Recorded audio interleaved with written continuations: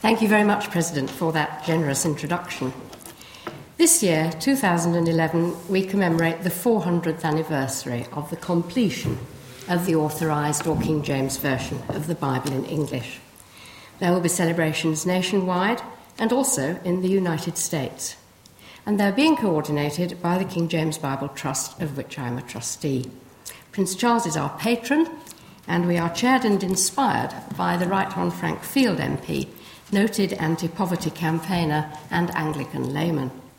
Special church services, lectures, conferences and exhibitions in various great libraries, as the President mentioned in the Bodleian, also the University Library in Cambridge, in Manchester and elsewhere.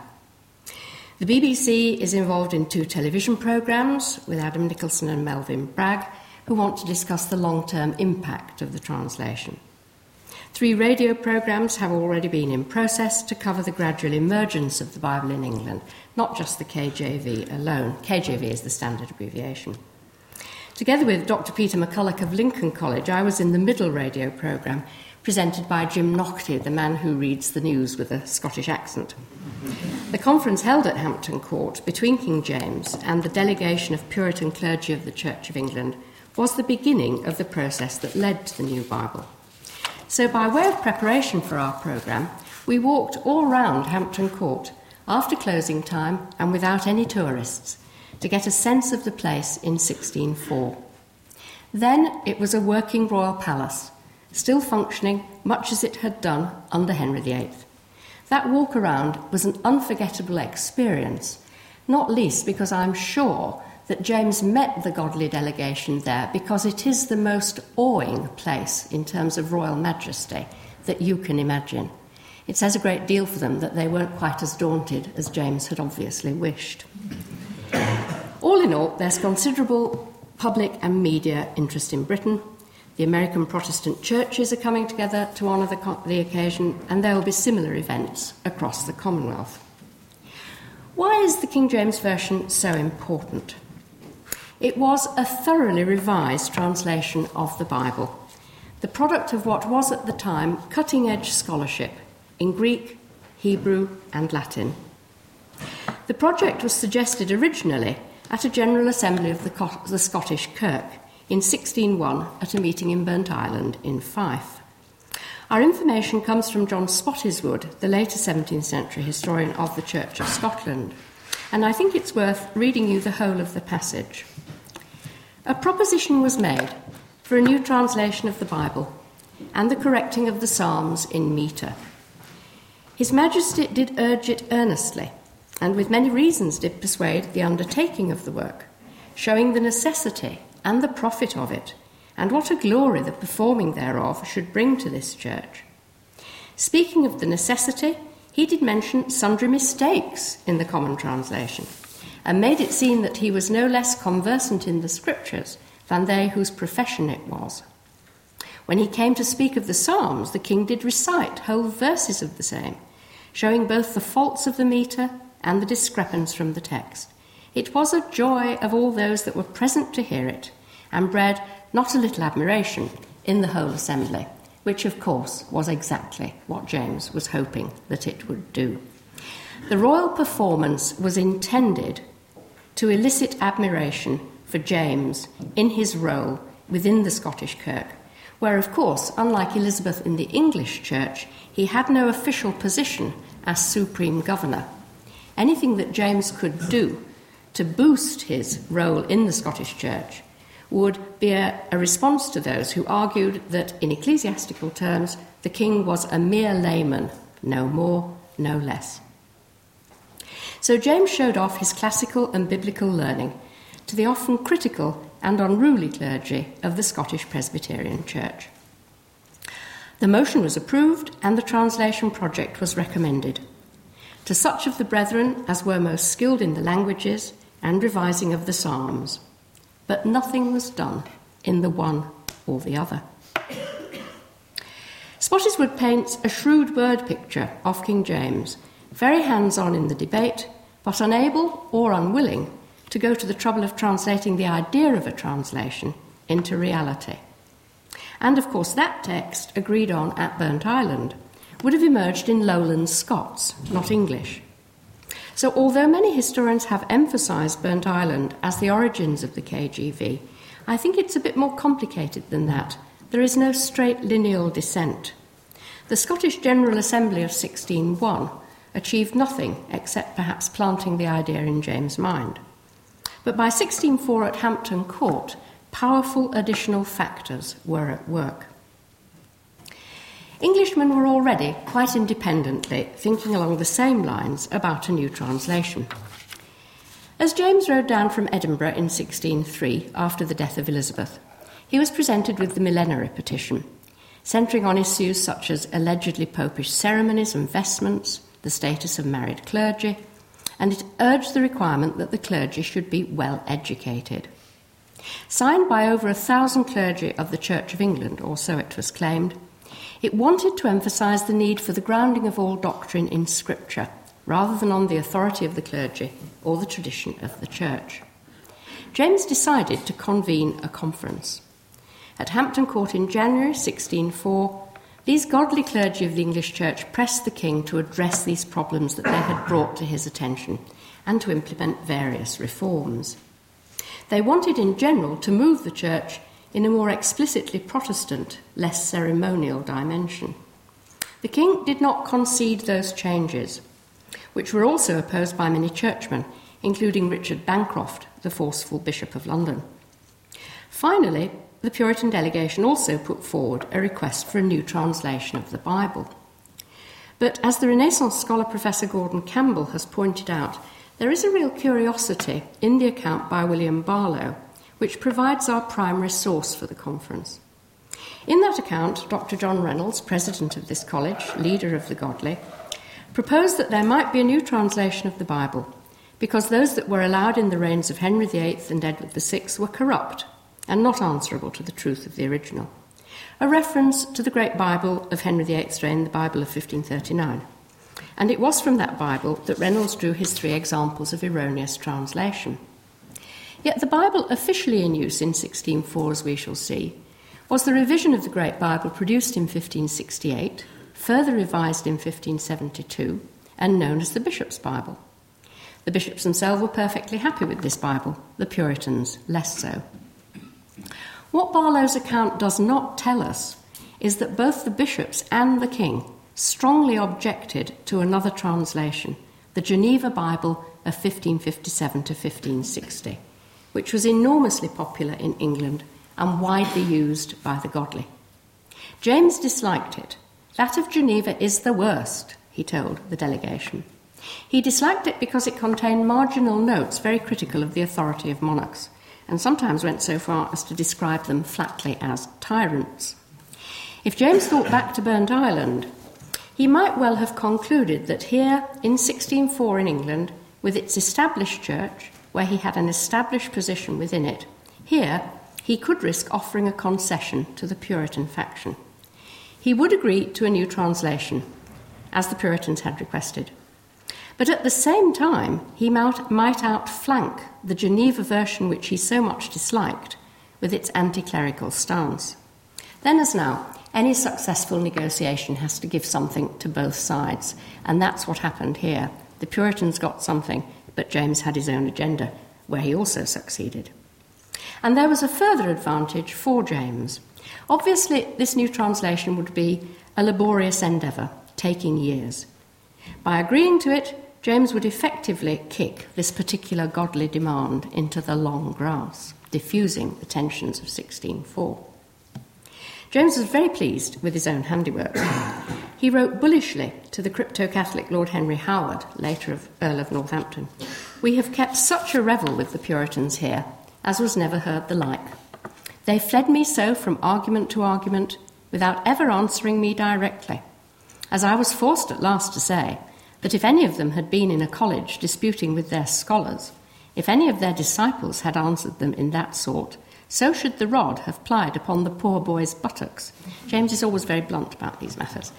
But James had every reason to vaunt his victory in the short term. He did not tell Northampton what he had conceded for the longer term, the translation of a new Bible.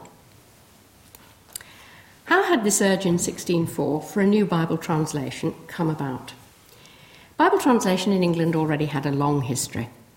The first translations in the vernacular had emerged some 600 years earlier with Anglo-Saxon versions of the Gospels and the Psalms. Around 1300, there were translations of Genesis, Exodus, and the Psalms into Middle English, which was just emerging in the 13th century. In the 14th century, the Lollard Reform movement, led by John Wycliffe, saw more Bible translation. Two versions emerged, though neither was the work of Wycliffe himself. The names that have come down to us are Nicholas of Hereford and John Purvey, but others were involved. Purvey noted cryptically in his prologue that he had worked with divers fellows and helpers, whose names, obviously, he was sheltering. Both texts closely follow the wording of the Latin Vulgate, and possibly they were more of a crib for readers with poor Latin than a standalone translation.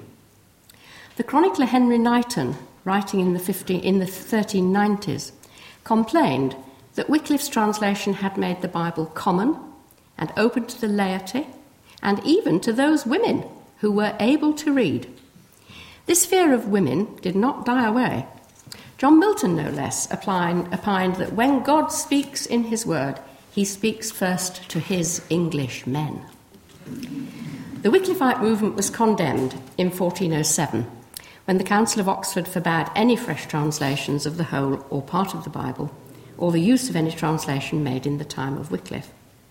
Nevertheless, numerous manuscript versions of the Wycliffite text were copied and circulated right into the early 16th century. So clearly we can see that there was a real hunger for the Bible well before the Reformation. The Bible in English was wanted, it was desired by a great many people. Then came printing, the transformative technology of the early modern world. The Latin Vulgate, the translation largely made by St. Jerome, was one of the earliest printed books known as the Gutenberg Bible. It was followed by a wave of learned editions of the Greek and Latin texts, including Erasmus's magisterial edition of the Greek New Testament. These inspired the brilliant young scholar William Tyndale. He fell under suspicion and left for Germany. He probably met Martin Luther at Wittenberg in 1524, only 2 years after Luther's own German New Testament had appeared. Tyndale's own English New Testament was initially printed at Cologne, but the printing house was raided and most copies burnt. We only have one fragment, a part of Matthew's Gospel, which is now in the British Library. Tyndale moved to Worms, where his translation was printed in 1526, but the book was banned in England, pestiferous and most pernicious poison. Bishop Cuthbert Tunstall visited Antwerp and bought up the printer's stock there, which he burned. So we have only 2 copies of that edition. Subsequent editions were expanded to include the Pentateuch, the first part of the Old Testament, the Book of Jonah, and Tyndale also left Joshua and 2 Chronicles in manuscript. But tragically he was burned as a heretic in Holland in 1536, the same year that Anne Boleyn, another devotee of the New Bible learning, was executed on Tower Green. Anne possessed her own copy of Tyndale's New Testament. It was specially bound for her in vellum, with her name in red letters on the foredge, Anna Reina Anglia. Here was Henry Knighton's fear come true, the Bible open to women who could read. Much of Tyndale's translation of the New Testament passed almost unchanged into the 1611 Authorised version, a remarkable achievement properly honoured by later translators. But by now, the idea of an English Bible was becoming mainstream. In 1534, the Convocation of Canterbury petitioned Henry VIII for a new translation. The king did not respond. But Miles Coverdale, a Cambridge scholar monk, completed and revised the Old Testament work left unfinished by Tyndale. And he published in 1535 a complete Bible of the Old and New Testaments and the Apocrypha.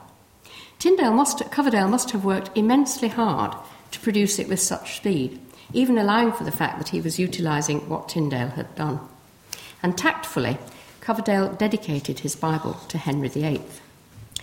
Coverdale knew German, so he could use Luther's Bible translations and convert them into English. He also used the work of the Swiss reformer Heinrich Zwingli. The rest he translated into English from the Latin Vulgate. Coverdale did not know enough Hebrew to tackle the Old Testament afresh, but his translation of the German Psalms became an English liturgical classic. Archbishop Cranmer's Book of Common Prayer, published in 1549 and restored and revised by Elizabeth in 1559, uses the Coverdale Psalms within the services of Matins and Evensong. Happily, Coverdale survived to see his work acknowledged. Returning from exile under Mary Tudor, he assisted at the consecration of Archbishop Matthew Parker in December 1559 and died in 1568. But devotees of the traditional Anglican prayer book continue to use his psalms. In 1537, Henry VIII softened his stance on Bible translations, and a revised version, including the texts of both Tyndale and Coverdale, emerged. This was known as Matthew's Bible, but Matthew was the pseudonym of the radical Protestant John Rogers. The text was probably printed in Antwerp. Rogers himself was to become the first Protestant burnt under Mary Tudor, so he paid a high price for his work. Then a further revision followed by the Oxford scholar Richard Taverner, who produced an improved version of Matthew's Bible with the Greek text of the New Testament. Taverner was an excellent Greek scholar, but he knew no Hebrew, so he used the Latin Vulgate as the basis for his Old Testament. I think the core point that one wants to make here, looking at these detailed translations, was that translators did what they could to move the project forward. Where they didn't have the full range of linguistic skills necessary for the whole range of ancient texts, they improvised, using what was already available. The process, in other words, was entirely pragmatic. Then came the Great Bible of 1539, printed under the patronage of Henry VIII's great minister, Thomas Cromwell. It was a response to the royal injunctions of 1538, which ordered a lectern-size English Bible to be set up in all churches. So Great Bible referred initially just to the very large size. Its position was reinforced by Cranmer when he reissued it in 1540 with a preface he had written, and he ordered its use in all English places of worship. The Great Bible has a superb title page which depicts God bending down to bless Henry VIII, who in turn is handing out copies of his Bible to Thomas Cranmer and Thomas Cromwell.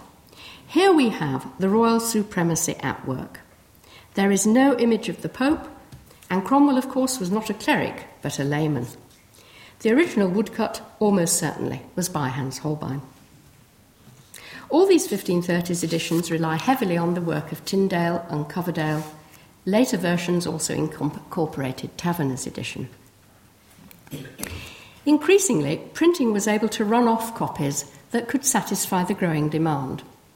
These Bibles could also be produced in small format, quarto or octavo, no need for lectern size. They were fairly cheap, and Bibles sold well. So independent scholars and publishers saw a commercial opportunity, not just a religious one. I think this is an important point, not sufficiently assimilated. There was a commercial incentive behind the proliferation of Bible printing. There's almost a chicken and egg process here, with Bible printing encouraging Protestantism and Protestantism encouraging individuals to own their own Bible. So printers at least had the possibility of making profits from Bible printing, although not all did so, it's true. But right until the 19th century, in many British households, the only book to be found was a Bible.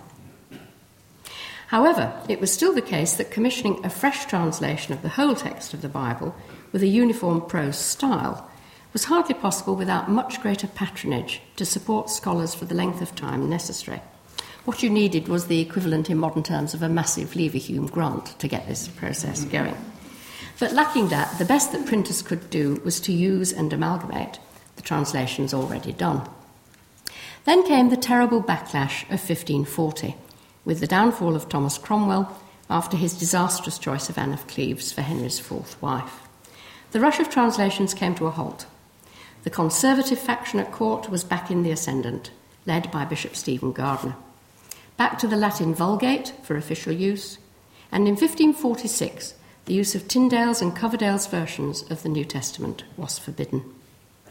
The whole momentum behind the English Bible came juddering to a stop, but only for a year. Since Henry VIII's death in 1547 led to the accession of Edward VI and ushered in the Protestant regimes of Protector Somerset and then the Duke of Northumberland, English Bibles could once more be printed, circulated, and used in worship.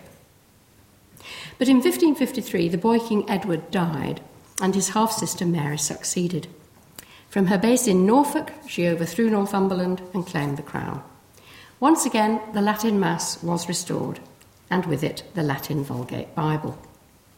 However, by now, printing had made it virtually impossible for any government to control what books people had already bought or what they could read discreetly at home. As any technology moves forward, be it printing or television or now the internet, the level of control that any government can exercise over information that it would prefer that you didn't know, that control is steadily weakening. Just look at WikiLeaks. It's absolutely amazing. At Geneva, in exile from Mary Tudor's England, the Oxford classicist and Calvinist published in 1557 a revised version of the New Testament for the use of his fellow English Protestants there. He was assisted by the other exiles, a very talented and exceptionally able group, including the great Hebraist Anthony Gilby. Whittingham also took a leading part in the production of the Old Testament to make a full Bible. He remained behind to supervise its completion after 1558, when everybody else rushed back to England on Mary Tudor's death. In 1560, Whittingham completed the full text dedicated to Elizabeth. It was known in polite circles as the Geneva Bible, but more popularly as the Breeches Bible, from its unfortunate rendering of Genesis, where Adam and Eve, realising that they were naked, sewed themselves breeches. The Geneva Bible was almost entirely translated from the original Hebrew and Greek texts, not the later Latin editions. So the exiles produced a Bible of very high quality scholarship. And Geneva was to be by far the most successful English Bible for at least 80 years. Printed in one volume in 1576, going through some 140 editions, its last printing was in 1644. Its preface refers to the godly and learned men who had been present at its Renaissance in Geneva. Whittingham's exile had made him familiar with the reformers Calvin and Beza, so it's possible to see their influence on the translation as well as that of other French translators like Olivetan and Lefebvre d'Étaples.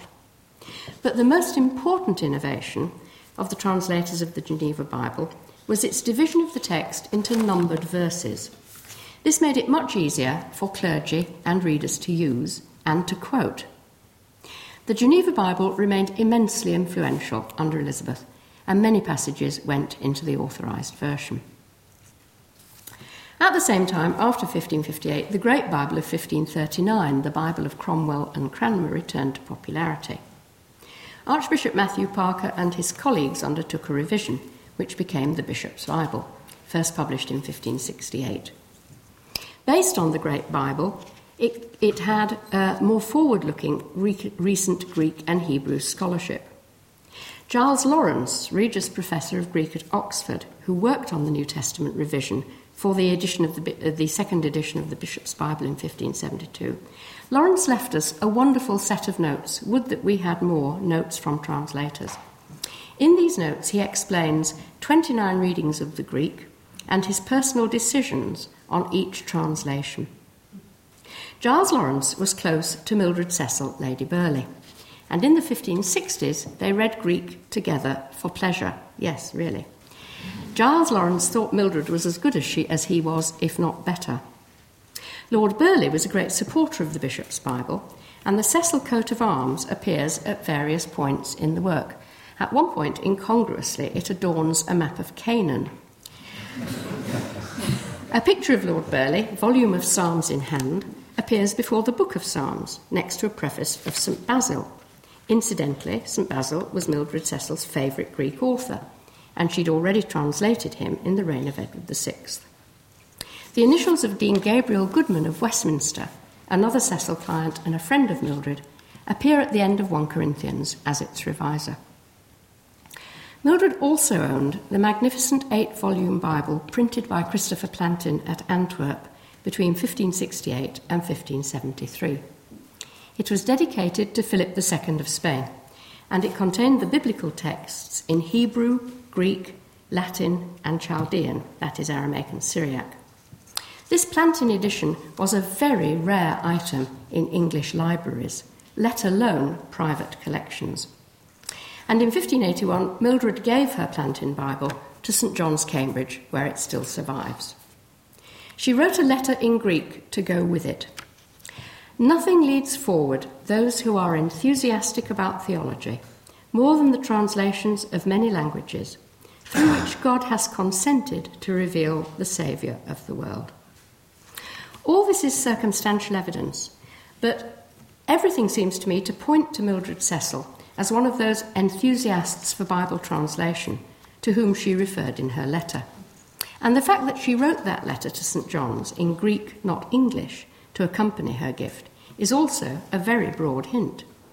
Surely Mildred Cecil, one of the very best Greek scholars of her generation, must have participated, if only informally, with her friends Giles Lawrence and Gabriel Goodman in at least some of the work that went into translating the Bishop's Bible.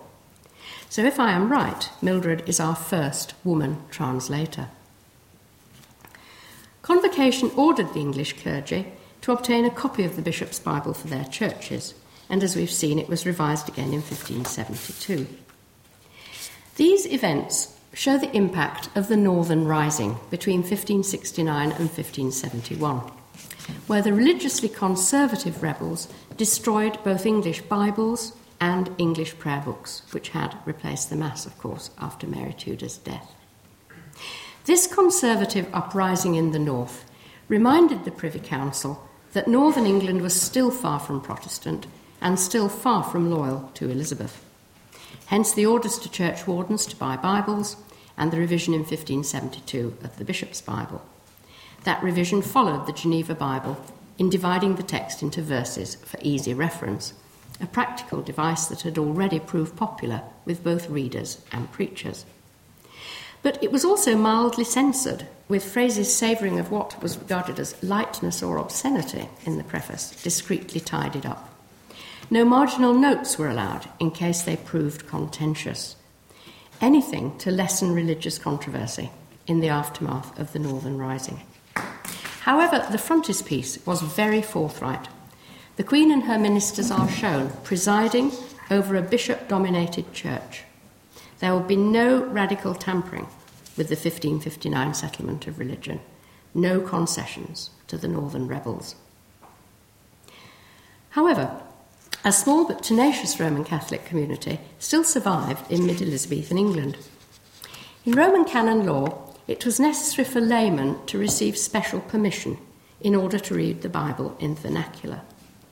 Intent on creating an acceptable version that might compete with the Bishop's Bible, the members of the English Catholic College in exile at Reims translated the New Testament, largely at the instigation of William Allen, later made a cardinal. Their translation of the New Testament was issued in 1582, and the Old Testament in English followed in 1609, published at Douay, another Catholic seminary. Both testaments were translated from the Vulgate, as the Counter-Reformation Council of Trent had insisted that the Vulgate must retain its primacy. But for the New Testament, the original Greek was also consulted. In many places, the English of this Catholic Bible is splendidly Elizabethan, direct and vivid. So the translators of the King James Bible had no hesitation in consulting the Catholic New Testament of 1582. All this background is obviously complex, and it's clear that the emergence of the KJV was far from simple. The number of possible Bibles in circulation at the end of Elizabeth's reign, together with increased scholarly knowledge of the Greek and Hebrew text, lay behind the request in 1604 for the new translation. In virtually all other ways, James at the Hampton Court Conference rebuffed the godly. Dr. John Reynolds was their principal mouth and speaker. He listed many suggestions for reform, and it was only right at the end of his list that Reynolds asked for one only translation of the Bible to be authentical and read in the church. Another version of his speech has the rather more courtly, "May your Majesty be pleased that the Bible be new translated." Richard Bancroft, the authoritarian Bishop of London, argued that it would be pointless to follow what he called every man's humour in translation. However, despite James' strenuous involvement in the debates, of which he later boasted to Northampton, James was taken with the idea of a new translation. This seems particularly because of his strong objections to the Geneva Bible, still very popular among Calvinists. The king thought it offensive in its explicit condemnations of royal rule and its frequent use of the word tyrant, as I've mentioned. Some 44 times tyrant is mentioned. Significantly, the word tyrant is not found at all in the KJV. James made his views clear. His Highness wishes that some especial pains should be taken in that behalf for one uniform translation, and this to be done by the best learned of both universities. From them to be reviewed by the bishops and chief learned of the church, from them to be presented to the Privy Council, and lastly to be ratified by his royal authority, to be read in the whole church and no other. Archbishop Whitgift died in February 1605, and James elevated Bancroft from London to Canterbury. Delighted with his new post, Bancroft was keen to follow the king's wishes, and in July 1605 he wrote to a group of Cambridge scholars, "I am persuaded his royal mind rejoiceth more with good hope, which he hath for the happy success of that work, the new Bible, than of his peace concluded with Spain." Strong words, for James was very proud of his peace in 1604, bringing to an end the long Armada War that had dogged Elizabeth's later years. Bancroft, despite his reservations, also organised the financing of the KGV. The bishops were required by him to find livings for the translators, by now often capitalised, and these livings had to be more than £20 a year, a decent income. James was not going to pay for it from Crown funds, obviously. The translation committee was to be divided into 6 companies of 8 members, 6 directors supervising them, 54 men in all, but we only know the names of 50. We don't know if we've lost 4 names or whether those places were never filled. Bancroft's vigorous, practical skills of organisation were invaluable. Without them, the KJV would not have happened. And they point to the difference between Burnt Island and Hampton Court. Nothing was done after Burnt Island, but after Hampton Court, Bancroft took control of the practicalities. However, he did not entirely get his own way. His letter of instruction insists that the base text must be the bishop's Bible. To be, he instructed, as little altered as the truth of the original will permit. But that instruction was discreetly ignored. Modern studies indicate that perhaps as little as a quarter, maybe as low as 10%, depending on how you count, but very little of the KJV version can be directly traced to the bishop's Bible. Excuse me.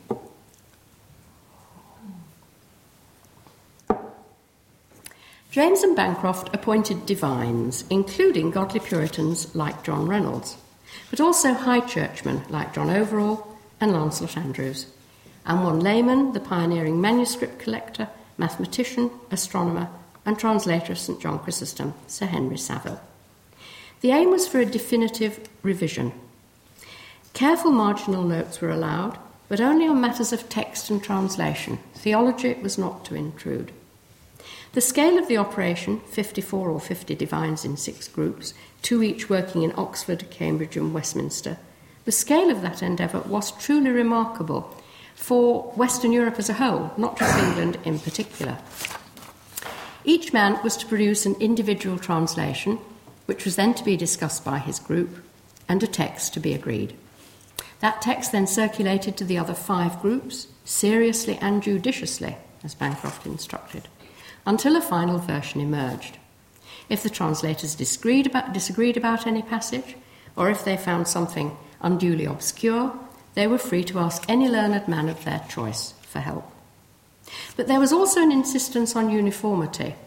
Texts quoted in the New Testament were reproduced in exactly the same words as they had been translated in the Old Testament, although it was already obvious to Bible scholars in the early 17th century that in fact what appear as quotations in the New Testament were often inexact. They're paraphrases of the Old Testament rather than quotations per se.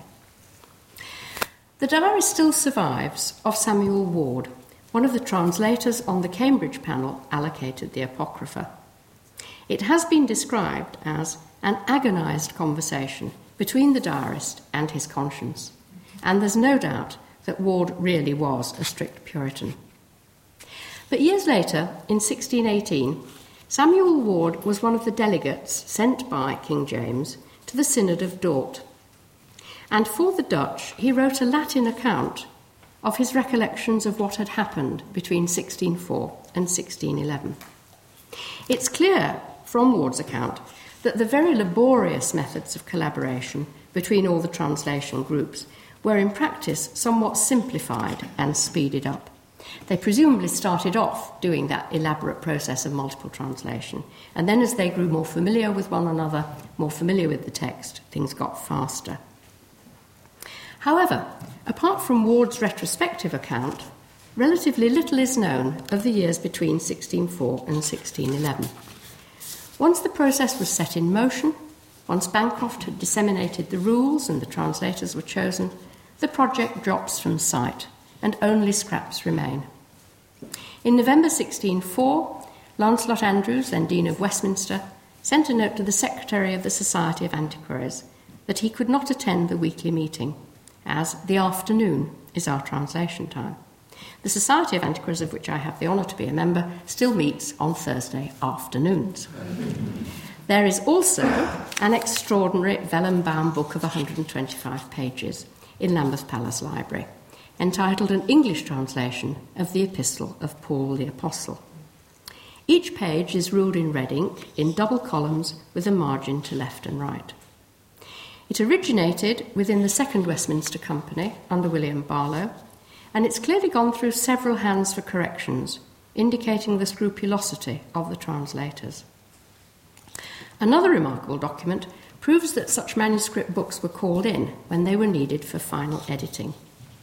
A letter survives from William Eyre, Fellow of Emmanuel, Cambridge, to James Ussher, later a famous Irish archbishop and collector of early manuscripts, including, above all, the Book of Kells. We owe the survival of the Book of Kells to Ussher. Eyre asked for the return of his own manuscript book, because there was an order taken from the King's Majesty by the Archbishop of Canterbury that the translation of the Bible shall be finished and printed as soon as may be. Dated 5th of December 1608, the note suggests that James himself was chivying Bancroft for greater speed on his pet project. Lastly, the Bodleian Library owns a copy of the Bishop's Bible printed in 1602, the base text on which Bancroft's rule had insisted. Marked on this copy are the first suggestions of an individual translator, followed by the comments and corrections of his fellow translators. That group met in Merton for their first meeting on the 13th of February 1605, and they included George Abbott, the future Archbishop of Canterbury. They used the rooms of the cosmopolitan Sir Henry Savile in Merton. So, in the Bodleian copy of the Bishop's Bible, we have a direct link with one of the Oxford translation teams. The maddening thing about this 1602 Bishop's Bible is that it was later rebound, and the binding has encroached on the pages, so we cannot see the full range of the translation's emendations. Professor Gordon Campbell is lobbying vigorously to have it disbound so he can see these annotations. He would be delighted if you would write to Bodlei's librarian, if you feel as strongly as he does. At some point, early in 1610, the only remaining task was to pull together the work of the teams into one reasonably homogeneous whole. That work was done over 9 months at Stationers' Hall, the nerve centre of the London book trade. The lawyer, John Selden, has given us an unforgettable picture of this last final meeting of the translators. Then they met together, and one read the translation, the rest holding in their hands some Bible of the learned tongues, or French, Spanish, Italian. The French Bible was Olivetan's translation. The Italian was the Diodati Bible, which is still used in Protestant congregations in Italy. And the Spanish version was the Reina Valera Bible, which I understand is also still used by the very small Protestant groups in Spain, but also all these by learned commentators on the text. So, the rest holding in their hands some Bible of the learned tongues, or French, Spanish, Italian. If they found any fault, they spoke. If not, he read on. And it took months, of course. Then the whole text was reviewed by Thomas Bilson, Bishop of Winchester, and Miles Smith, Bishop of Gloucester. Finally, Archbishop Bancroft read it and made 14 further revisions. Maddeningly, we don't know what they were. But by early 1611, the text was ready for the printer. Bishop Miles Smith wrote the long and beautiful preface. He hoped that the translation would bring to readers the light of understanding, stableness of persuasion, repentance from dead works, newness of life, holiness, peace, joy. The KJV is a masterpiece of English prose. Moreover, simply by being the work of a team which cross-checked their draft versions before arriving at the final wording, it is homogeneous from Genesis to Revelation. What had always been regarded by Protestants as God's word was now speaking in one divine voice. But it wasn't legislated into use. It carried an aura of royal authority, since the king had set up the project, but there was merely a statement on the title page, appointed to be read in churches. Regarded simply as a revision, it wasn't even entered into the stationer's register. The book was in black letter, an old-fashioned decision by the printer, and it had numerous misprints.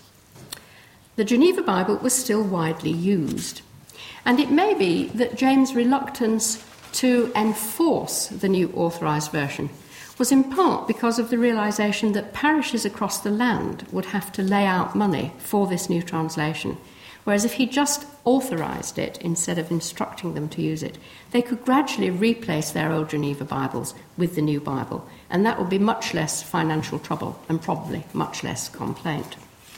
But regardless of what might have been the reason, James did not legislate it into use. The Geneva Bible remained popular until 1644, its last printing, and it wasn't until after the Restoration that the KJV became simply the Bible. It remained the only Bible used in British churches until the revised version of 1881-85, which gained a certain following. The KJV had a second long life in the American colonies. Lincoln's Gettysburg Address is drenched in the language of the KJV. The Bible read today by multi-millions of Chinese Christians. Apparently, we have good reason to believe that at least 50 million Chinese are practicing Christian. I know that's a drop in the population of China, but it's nearly the population of this country. The Chinese Bible is based directly upon the King James Version. However, the printed versions we are familiar with today were tidied up by the printer Benjamin Blaney in 1769. Nevertheless, the prose itself remains overwhelmingly that of 1611. So, in 2011, we celebrate a truly extraordinary achievement. Religious, but also literary, cultural, international, and wholly remarkable. The greatest publication of Tudor Stuart language and scholarship, and still by far the most widely used book in the world, is the translation, completed in 1611, of the King James Bible. And I end with what to me is one of the most beautiful sentences in the English language. Bishop Miles Smith concluded thus in his preface: "Translation it is that openeth the window to let in the light." Thank you.